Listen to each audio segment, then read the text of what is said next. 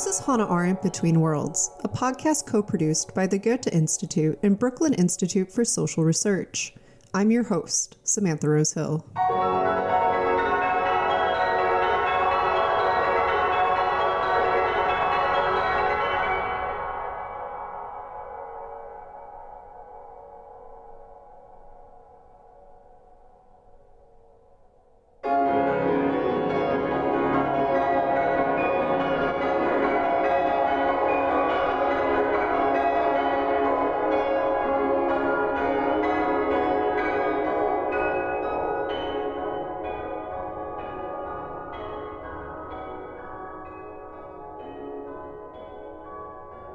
What do you consider to be a part of your private life?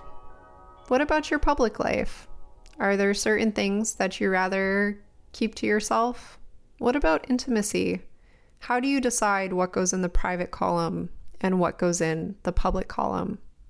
Much of our contemporary era is defined by the collapse between public and private life today, with the rise of social media and digital technology, which is always within arm's reach. The cultural tendencies of the last 20 years, 25 years towards disclosure, whether it's on television, traditional media, or on new media, it has led to a kind of coarsening of our society, and also it's led to just plain old invasions of dignity and loss of freedom. When I wrote to Anita Allen, a professor of law and philosophy, to talk about digital technology and privacy today, she wrote back immediately. She said, "I have very major objections to Arendt's Little Rock essay. It's awful. But her account of the origin of the public and private distinction greatly influences how I teach and write about policy." So Anita and I talk about Hannah Arendt's essay, Reflections on Little Rock, and the public-private distinction, and the relationship between the two. For those of you who aren't familiar with Hannah Arendt's essay, Reflections on Little Rock, it remains her most controversial essay. The journal Commentary refused to publish it in 1957, and it was only published 2 years later by Dissent magazine after the critical responses had already been published. In the essay, Arendt rejects to the Brown v. Board decision, which overturned Plessy versus Ferguson and the doctrine of separate but equal. She argues that the federal government cannot enforce social equality because for Arendt, social equality isn't a political question. She doesn't put it in her public column. Instead, equality is something that has to be won person to person. And she also argues that school children should not be mobilized to fight the political battles of adults. But Anita was one of those school children. And in this episode, she talks about her experience of being a child integrating an all-white school. And I take off my Arendt hat in this episode and talk with her about Arendt's failures of imagination and judgment and her refusal to visit the American South. Gay people have been severely punished for appearing, Black people for appearing, Hispanics for appearing, Chinese Americans for appearing. So many groups in the United States and elsewhere around the world are being punished for seeking to appear. And Arendt, she was so brilliant, could have said a lot more about the price of those appearances. Anita L. Allen is the Henry R. Silverman Professor of Law and Professor of Philosophy. Allen is internationally renowned as an expert on philosophical dimensions of privacy and data protection law.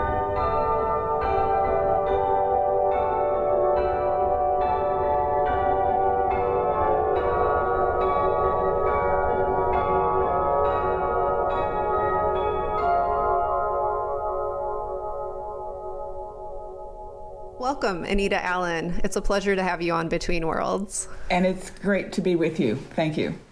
Thank you. Thank you so much for joining me today. So maybe just to start, I immediately thought of your work on privacy when I was putting together this podcast, because I wanted to dedicate an entire episode to talking about the public public-private distinction. And I love the response that you sent me, which was, oh, I love Arendt, but oh, she gets so much stuff wrong too. And could you just maybe talk to us a little bit about how you came to know Arendt's work and your own relationship with her thinking? I started to wonder about the public-private distinction in the 1980s. So many American scholars were deconstructing the public-private distinction, arguing that it's not a distinction, that is a distinction, that in fact the realm of public and private are blurred, and that talking about the private sphere as if it's separate from the public sphere has just facilitated private violence in families, facilitated the neglect of people with legitimate claims or basic needs made against their government, and that we need to move beyond the public-private distinction. So I went looking for philosophical sources to illuminate me on this topic. And as you know, in the 1980s, there were still not yet a lot of things written about the public-private distinction or about the right to privacy. So I found Hannah Arendt, and I found her book, The Human Condition, and I found her quite interesting and excellent analysis of the public-private distinction as we inherited it from the ancient Greeks and Romans. For those who maybe haven't read The Human Condition, Arendt draws this distinction between private life and public life. And then she also talks about the rise of the social and the private realm. The word she uses in German is Räumen, which means space. The private space is a space of the oikos, of the home, and the public realm is where we appear before others out in the world, and we kind of don our persona, our mask of appearance. I'm curious, how do you approach this distinction in Arendt's work, if you read it as something kind of hard and fixed or something porous, and how you think about this distinction between private and public today, and in light of the technological revolution that we're living through? As you say, she distinguished between the public realm, which was for her a political realm, the polis, and the home or the household, the oikos being the realm, she called it, of necessity, whereas the political realm or the polos is a realm of freedom or action. And the assumption in the Greek and Roman times, of course, is that there would be a male head of household who would rule over wives, children, and servants, slaves even, and that the really great men, the men who were successful in their private lives, could become citizens and would be a part of the ruling of the entire society. And then she felt that that distinction was not adequate to capture modern life, so she added that the modern times have added a social realm, a realm which is similar to the private realm in that it addresses necessities, but it's governmental in its nature. And she was quite critical of the government entering the private realm. So what was useful to me about her work when I first encountered it was that it kind of suggested that it's not arbitrary that we consider sex and child rearing and marriage as private, because that's been a deep part of our Western heritage, and one that can be explained and even justified to some extent by our history. The thing which troubled me, though, ultimately about her analysis is that she seems to disparage the idea that the government has a role in helping people to address their needs. So, we need food and water and clothing, etc. We need a lot of things that we can't get all by ourselves based on our own private ingenuity and private resources. And so a liberal like me, would find her disparagement of the social to be it's a conservative move, right? So there's a book that came out, I think about 2012, called Hannah Arendt, Radical Conservative. And, this aspect of her work, I think, earns her that title. Oh dear. Yeah. I mean, so this is definitely one of the more controversial aspects of Arendt's work. There's an interview panel that she does in 1972. It's at a conference on Hannah Arendt that she was invited to attend as the guest of honor, and she insisted on participating instead. And at some point during the conversation, Hans Morgenthau says to her, "All right, Hannah, the social question. You don't really mean this, do you?" And she says, "Yes, of course I mean it. Let me give you an example. Housing. Everybody has a right to housing. This isn't a political question." But that's where she stops.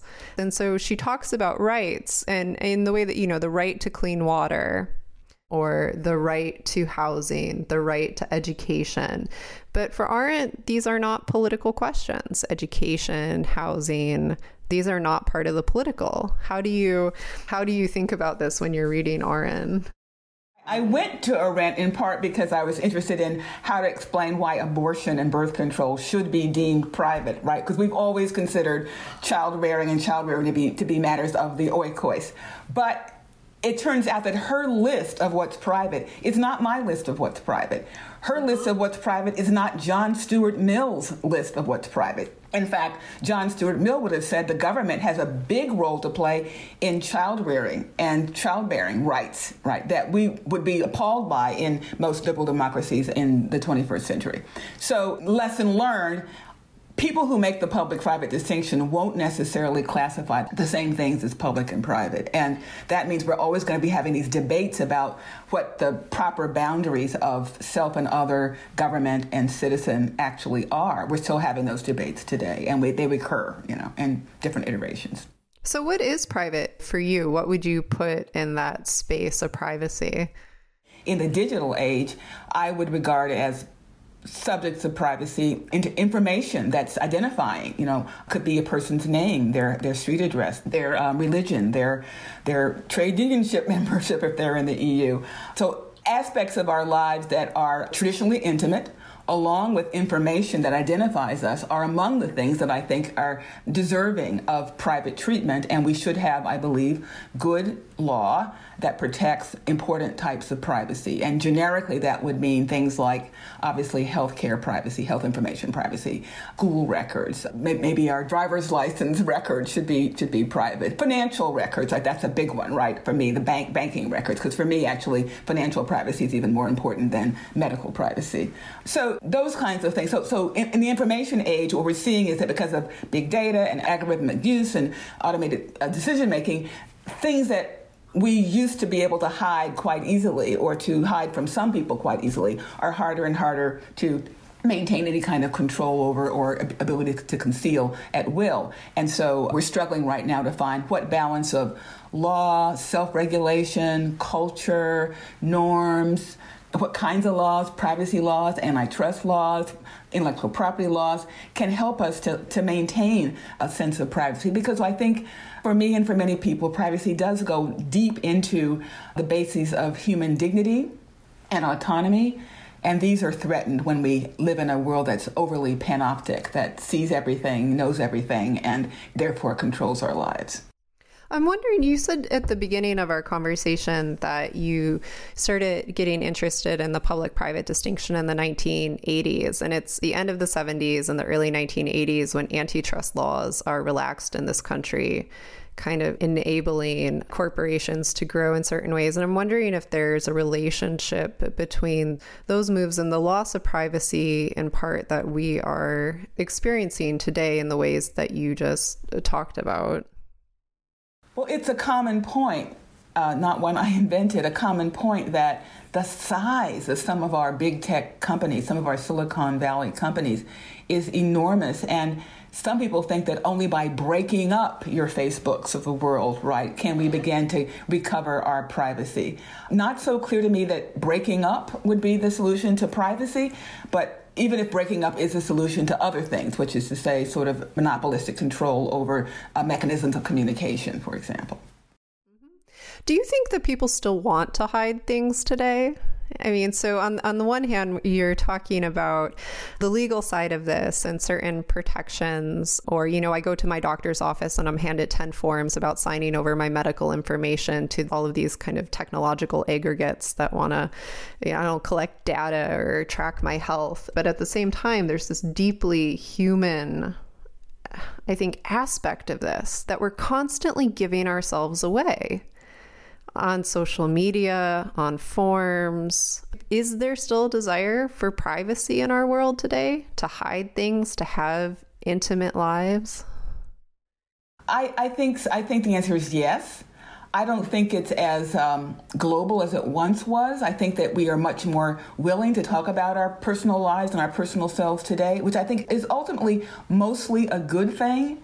But on the other hand, it does seem to me that the cultural tendencies of the last 20 years, 25 years towards disclosure, whether it's on television, traditional media, or on new media, it has led to a kind of coarsening of our society, and also it's led to just plain old invasions of dignity and loss of freedom for a lot of people, that our privacy is being taken away.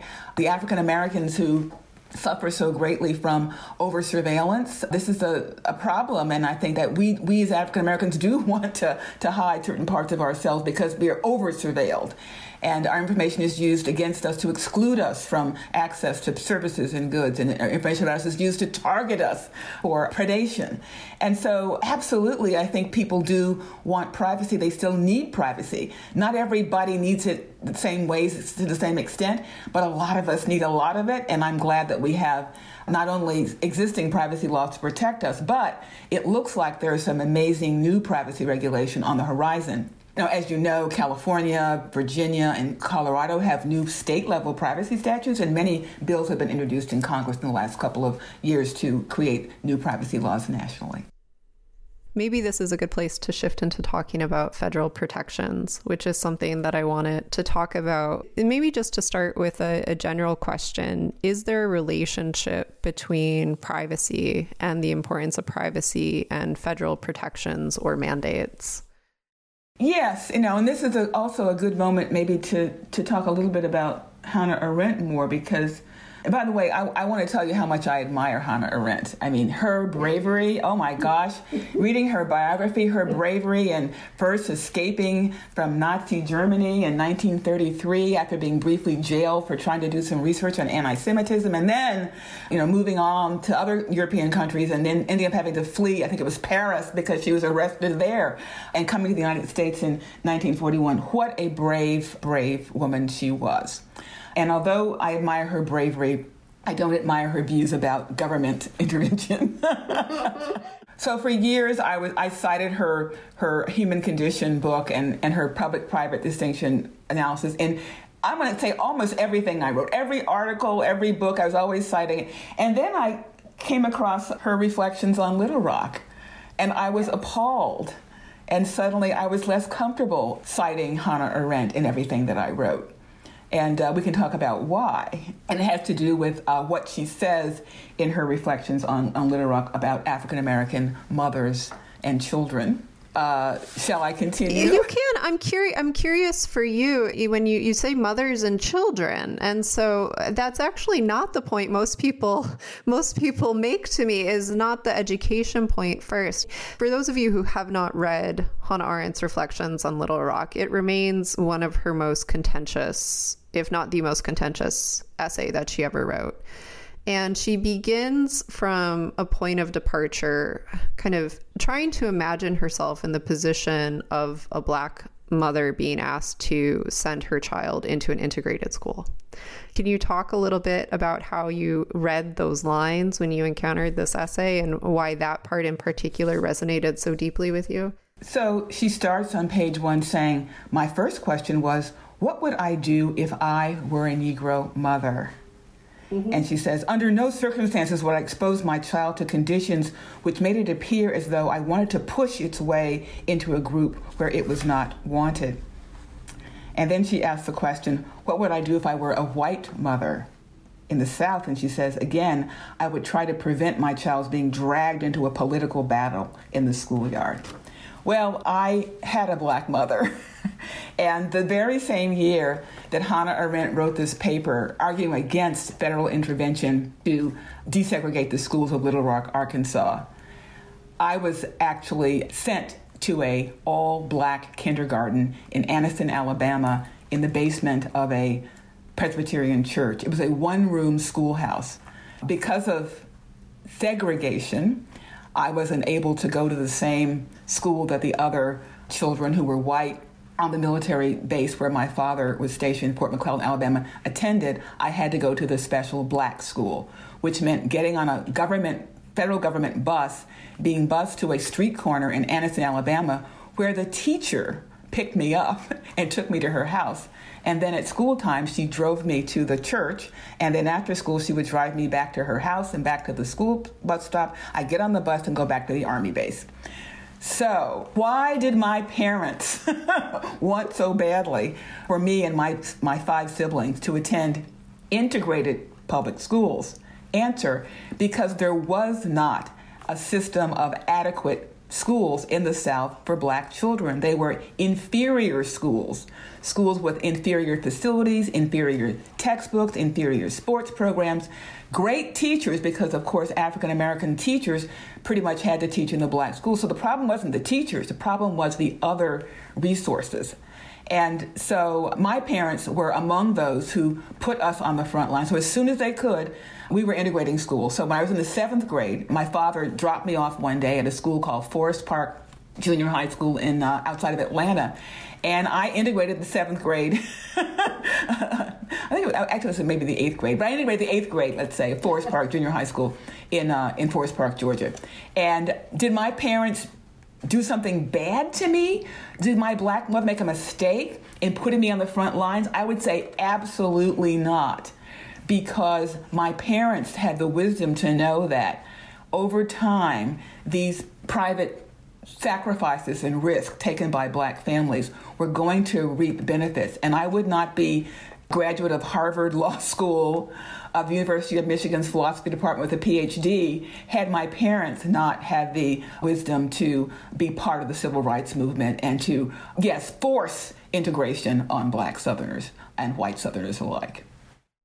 And you use the phrase private sacrifice. And here maybe we see Hannah Arendt's distinction falling apart a little bit in the way that you're reading this essay, the private sacrifice for a political cause. But Arendt makes it very clear in this article that it was wrong for black mothers to put their children on the front lines of racial integration, because for her, education is not a space for politics. The schools are not a space for political battles. And we see this argument come back in her writing on civil disobedience and on violence in 1968, 1969, when she argues against the creation of Black Studies programs and against the Black civil rights movement. And I'm wondering how this public-private distinction that she wants to draw,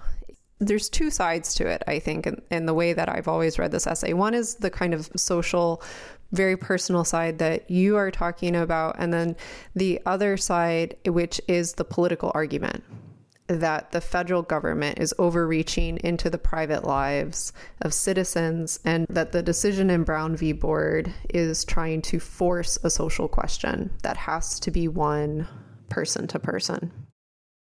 Yeah, so Hannah Arendt believed that education is an extension of family life, right? Yes. And that to force a parent to send their child to an integrated school is to interfere with the family. You're entering that private realm in a completely unjustifiable way.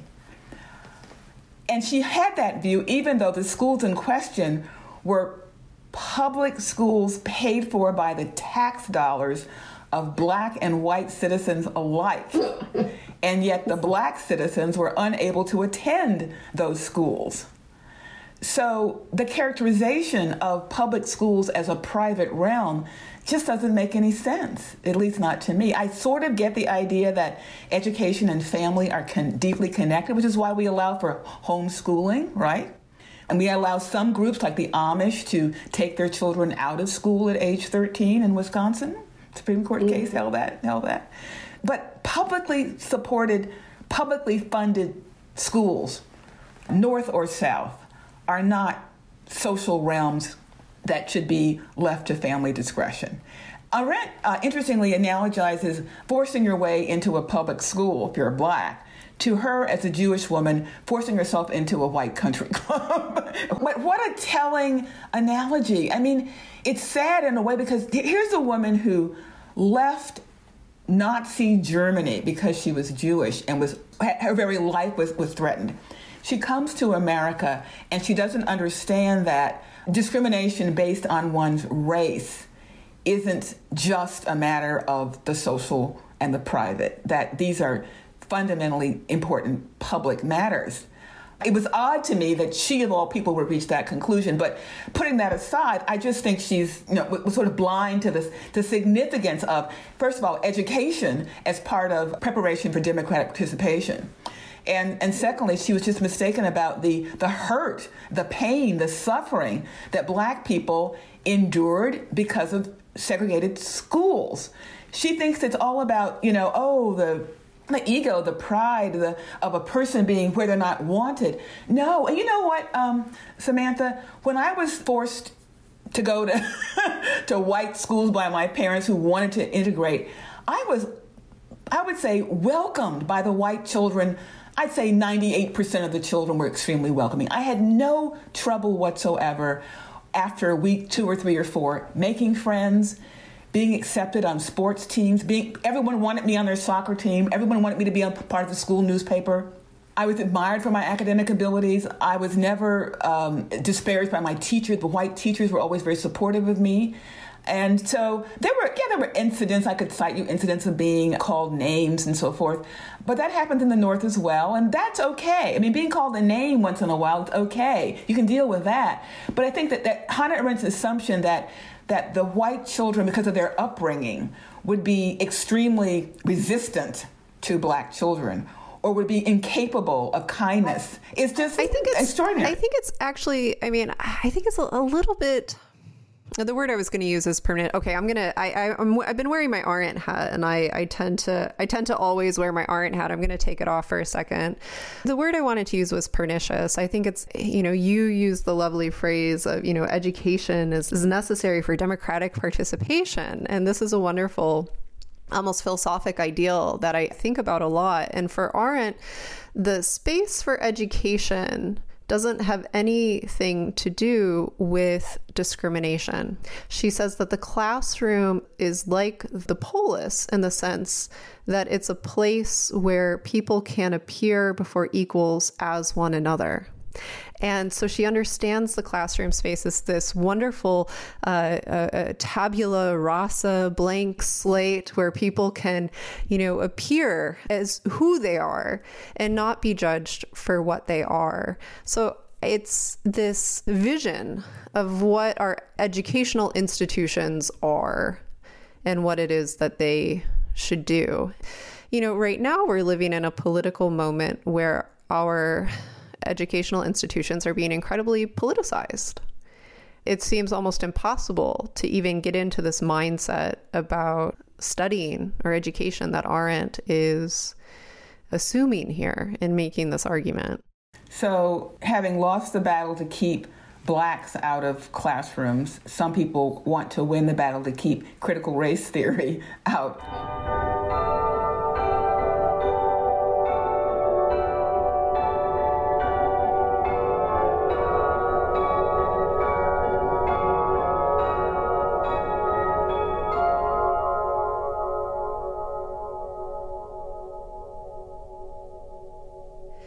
So that passage that we both had flagged in the Reflections on Little Rock essay, the part that has always, jumped out to me is at the beginning where she says that I should like to remind the reader that I'm writing as an outsider.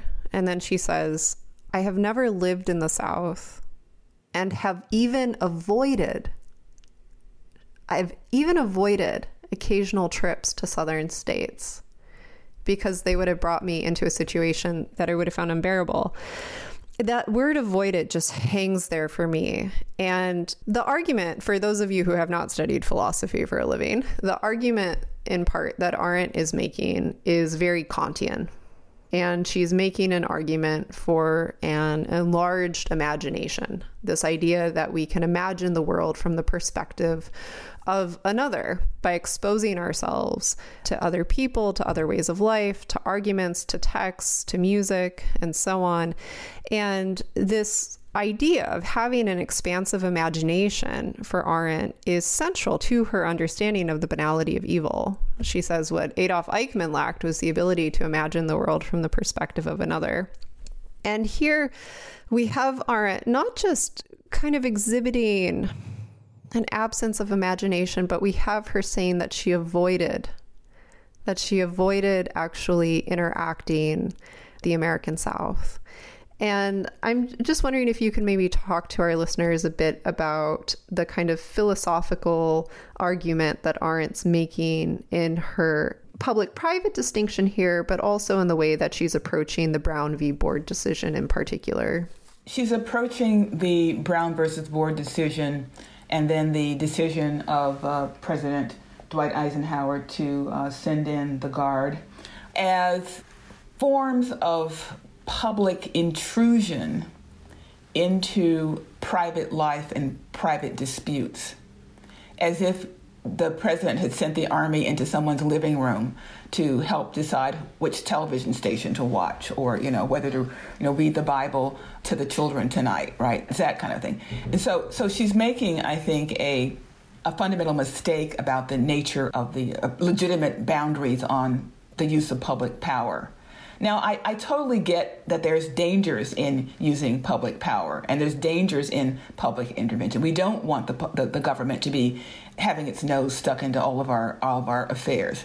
But this particular affair, which is to say the education of Black children, is something which I think the government and the Supreme Court, not just the legislative branch, but the Supreme or the executive branch, but the Supreme Court, the judicial branch, decided. In fact, all parts of the federal government were aligned here, right? Aligned that something needed to be done in response to Martin Luther King's request, the NAACP's request, and these 9 children, the Little Rock 9 children who integrate. Something needs to be done to protect these children and those who came after them. So it's quite appropriate. She used the word avoid. The way I read that, the way I hear that, is her saying that I have a choice, and I made a choice to not go to the South. Well, guess what, Hannah Arendt, I would say, were she here today? My great-great-grandparents were enslaved people who were brought over from Africa against their will. They didn't have a choice to avoid the South. And then guess what? Their children and their grandchildren and their great-great-grandchildren did not have the ability to avoid the South. Both my parents were born and raised in Atlanta, Georgia. I am one of the few people in my family, one of the first and few to actually leave Georgia and go to the North.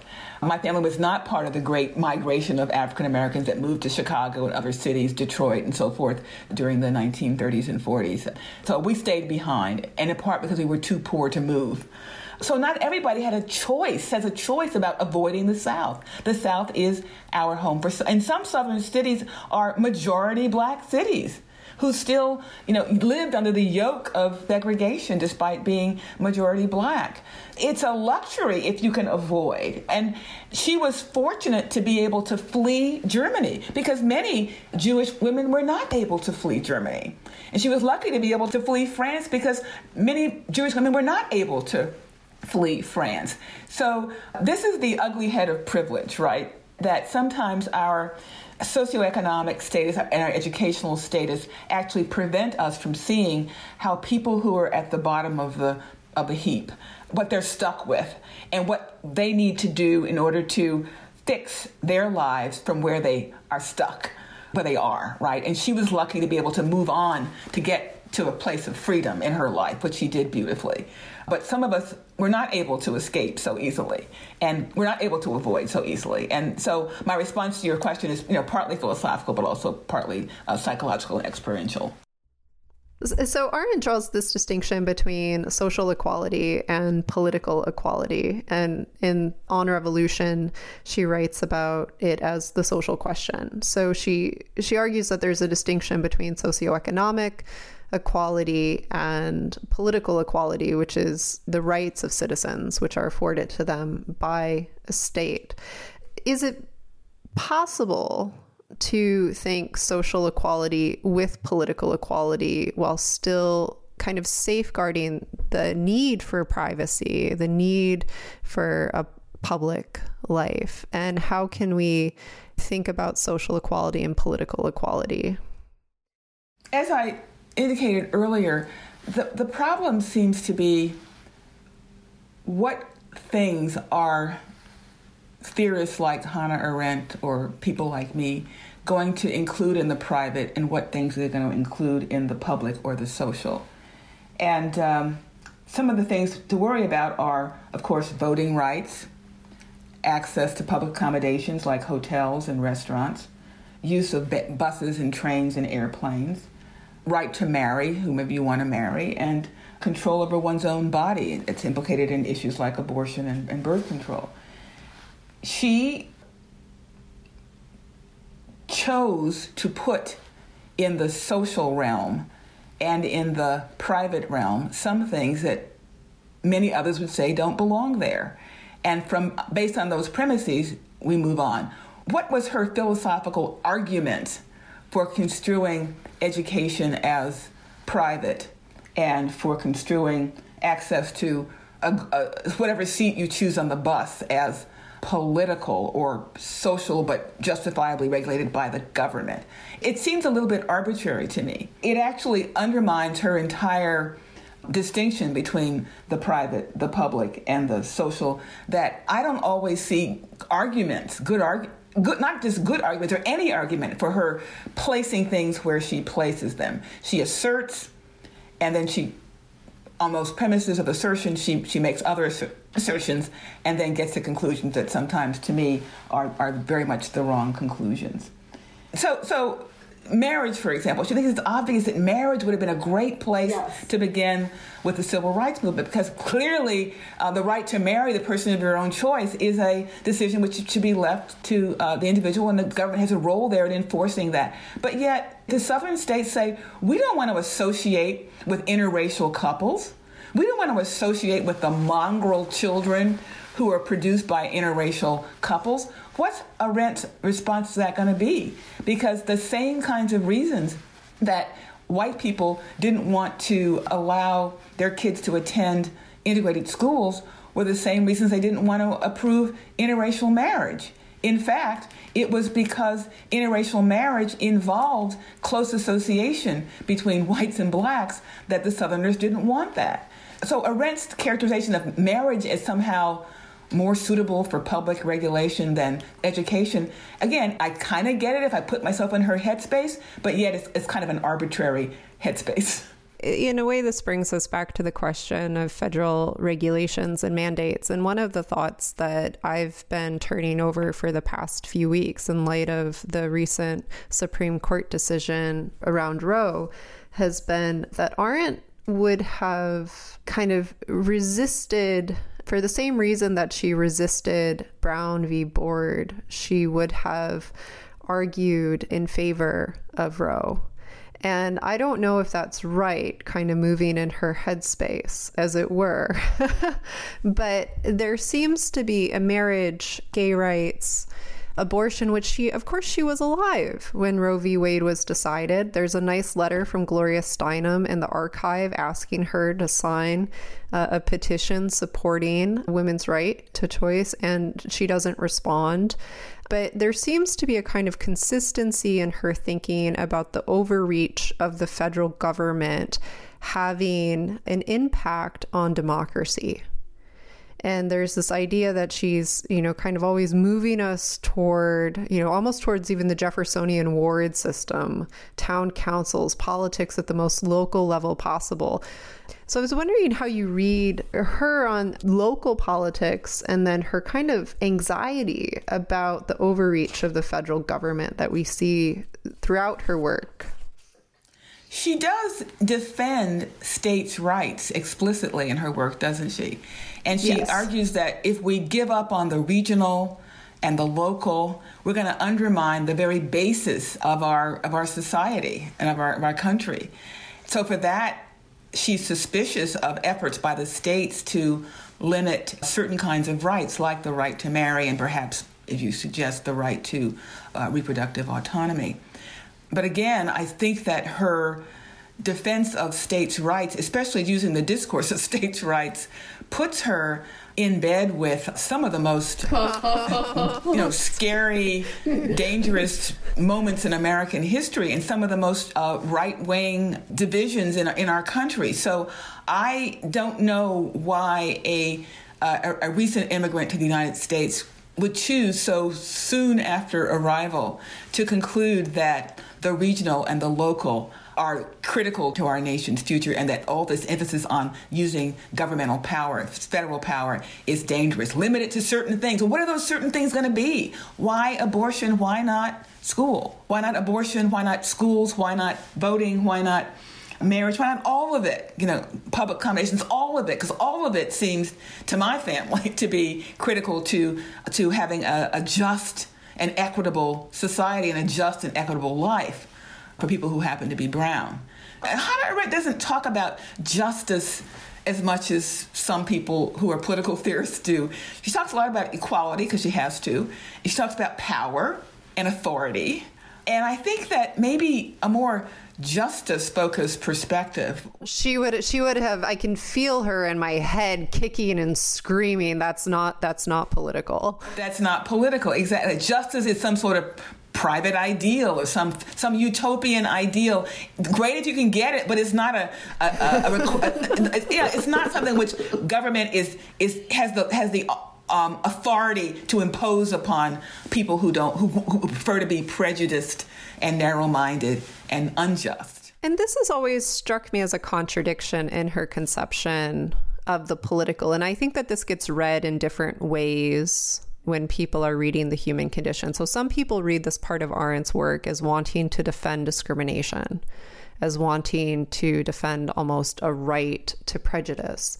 Or others read her as a kind of Millian, which she hated Mill. I think she would have protested that. But she makes the argument on page 2 of The Human Condition. She says that every part of life is touched by the political. And then she draws this distinction between the private and the public to talk about the need for a private life and the need for a public life of appearance where we can be seen in speech and action. And she says that courage is the political virtue par excellence, and that to appear in public and to speak and to act requires courage because you have to be willing to risk yourself. But what she doesn't say is that not everybody feels equally comfortable stepping into the public because of certain forms of socioeconomic privilege or social inequality. On one hand, she gives us this ethical imperative that we all have a right to appear and to exist. But on the other hand, she doesn't help us get there. She gives us the kind of ideal for it. When the price of appearing is lynching, right? I talked a lot about African Americans, but, gay people have been severely punished for appearing. Black people for appearing. Hispanics for appearing. Chinese Americans for appearing. So many groups in the United States and elsewhere around the world, the Uyghurs in China, are being punished for seeking to appear. And Arendt could have said a lot. She was so brilliant, could have said a lot more about the price of those appearances. There's a discussion she has about freedom of expression, where she argues that, well, the purpose of freedom of expression is for us to be able to persuade other people. And I thought, that's an interesting take on freedom of expression, because I think that freedom of expression can be used to persuade people, but it can also be used simply for expression or to comment without wanting to debate or persuade anybody, just to share an idea or a viewpoint. But that notion that these political rights we have are ultimately about persuasion, which is, this political activity, is an interesting take. It's almost as if she over-politicizes freedom and over-politicizes the choices that we make as human beings, as artists, etc., because it's all tied to this marketplace of ideas, and not because she did hate Mill, I agree with that, but this idea that the public sphere is where we can come to persuade others of our viewpoints, and we may or may not win, but that's what it's all about, persuasion, as opposed to expression, sharing, challenging without persuading, making people think harder, right? Those are some of the other things that we use our free expression for. I like the idea of over-politicized freedom. I mean, because she has a very idiosyncratic conception of what political freedom is. And her concept of political freedom doesn't have anything to do with those other forms of expression, artistic creation that we engage in. She's imagining this kind of public space where we can appear before others and we can engage in these vigorous conversations where speaking is a form of political action and we can debate. But I think it's also a reflection of how deeply the idea of conversation was to her thinking. That's actually one of the more interesting things about her work that I find quite appealing, actually. Her interest in conversation, which is different from persuasion, right? But it's, they can be related. And her interest also in love, her doctoral dissertation was this amazing book about St. Augustine and love. I mean, that was an amazing project early in her career that in some ways did not predict the direction of her scholarship altogether. She was able to reflect about love at a time when maybe she didn't foresee quite how horrible things would turn in Germany or elsewhere in the world. No, but we get her secular conception of love as amor mundi in the dissertation on love in St. Augustine as a way of caring for one another, caring for the earth that we inhabit in the world around us. I'm a law professor, as you know, and I teach personal injury law, tort law, and this idea of a duty to others, a duty to one's neighbor is core to Anglo-American common law of torts. And I thought, boy, I need to think about Hannah Arendt more in connection with my teaching about tort law, because it's not only is there's this sort of phenomenon of duties to others, but some of those, there's also the sense that loving others is a sort of a challenge, maybe a paradox, but a challenge of modern life. I want to circle back a little bit to dignity, which is a word you brought up a couple of moments ago. So when we think about privacy and the need for privacy to live a fully human life, to ensure that we have a space of solitude where we can think and nourish our intimacies and relationships and retreat from the world, there's a very political side to the right to privacy. And I'm thinking of prisons and the number of incarcerated peoples in the country who are forced to live a life outside the public. Can you maybe talk a little bit about the political dimensions of privacy and how we can kind of complicate Arendt's distinction even further? Before I directly answer your question, I wanted to mention that the first state Supreme Court case to recognize the right to privacy was around 1906, a case called Passage versus New England Life Insurance Company. And it was about a white man, who woke up one morning and found that his photograph had been used in an advertisement in the Atlanta newspaper without his permission. And the judge who heard his case invented the right to privacy and said that when a person's privacy is invaded, he is to that extent like a slave bound to a merciless master. And I love the thought that there's a connection between privacy and slavery. And I've tried in recent times to do stuff with that idea in my own work. So when you raise issues about prisons and jail, and I think about African Americans and the incredible over-incarceration of Black people, especially Black men, I think about this idea of privacy and slavery, because Angela Davis has written brilliantly about the ways in which the current prison system is simply a continuation of slavery. She's made that historical line between slavery to private prison systems and to the modern prison, where it's all about social control of Black people, social control of people, social control of Black people. The loss of privacy that goes with prison life, the panoptic implications of prison, being observed all the time, having no ability to seclude oneself and not be observed, all of that to me is like slavery. And when you think about the analogy that Judge Andrew Jackson Cobb, who is a white Georgia judge who was actually the son of slaveholders and the nephew of key members of the Confederacy, he understood it. He saw that taking away people's privacy is like making them slaves, and making people live in conditions of unprivacy like prisons is keeping people and forcing people into conditions which resemble the horrors of chattel slavery. So that may not be quite what you were looking for, but that is one way in which I think about the connection between privacy. I've actually argued that the Eighth Amendment, which is in the United States, the Eighth Amendment is an amendment which prohibits cruel and unusual punishment. I have argued that the Eighth Amendment should be used much more than it is to attack the unnecessary losses of privacy that go with prison life. Obviously, when you're in prison, you can't have that kind of privacy you have in the outside world. But I think that some prison systems and procedures unnecessarily deprive people of privacy. There's no reason why a person has to have as many body cavity searches and cell searches and phone call listen-ins as they do in the modern prison.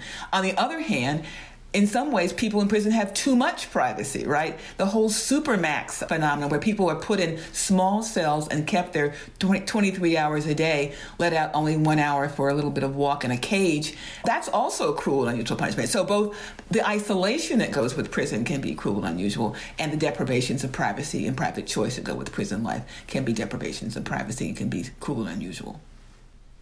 In thinking with Arendt's public-private distinction, I hear you really complicating what is private, what gets put in the private box and what gets put in the public box. And part of that complication are the very things that Arendt excluded from the political: social status, race, sex, gender. And thinking about the ways in which privacy is deeply affected by one's socioeconomic, racial subjectivity within the society that we live in. So for people who are reading Arendt today, where would you point them? How are you thinking with and or against Arendt today in your work? I do believe that the current time may be the perfect moment for all of us to revisit Hannah Arendt's substantial body of scholarship and public writings. And that's because she deeply explored democratic institutions and their opposites. And we're experiencing today a profound breakdown in democratic institutions across the world, in the United States and across the rest of the so-called free world. So it's a good time to visit her thoughts about totalitarianism, her thoughts about the role of government, her thoughts about the vulnerabilities of people who are left out, and her lack of thought about the people who are vulnerable and left out. If you look at some of the titles of her books, Men in Dark Times. Well, these are kind of dark times, and I think that we could definitely benefit from revisiting some of her thinking. So I would recommend Origins of Totalitarianism, The Human Condition, Eichmann in Jerusalem, and then some of her collected essays, as well as her dissertation, because I do think there's lots of insights in there for our times. And it's a shame that more women philosophers don't get read anyway, and I think that she's one of the more prolific and interesting and deserves more attention from scholars. Anita Allen, thank you for joining us today. It's been a pleasure. It's been a pleasure.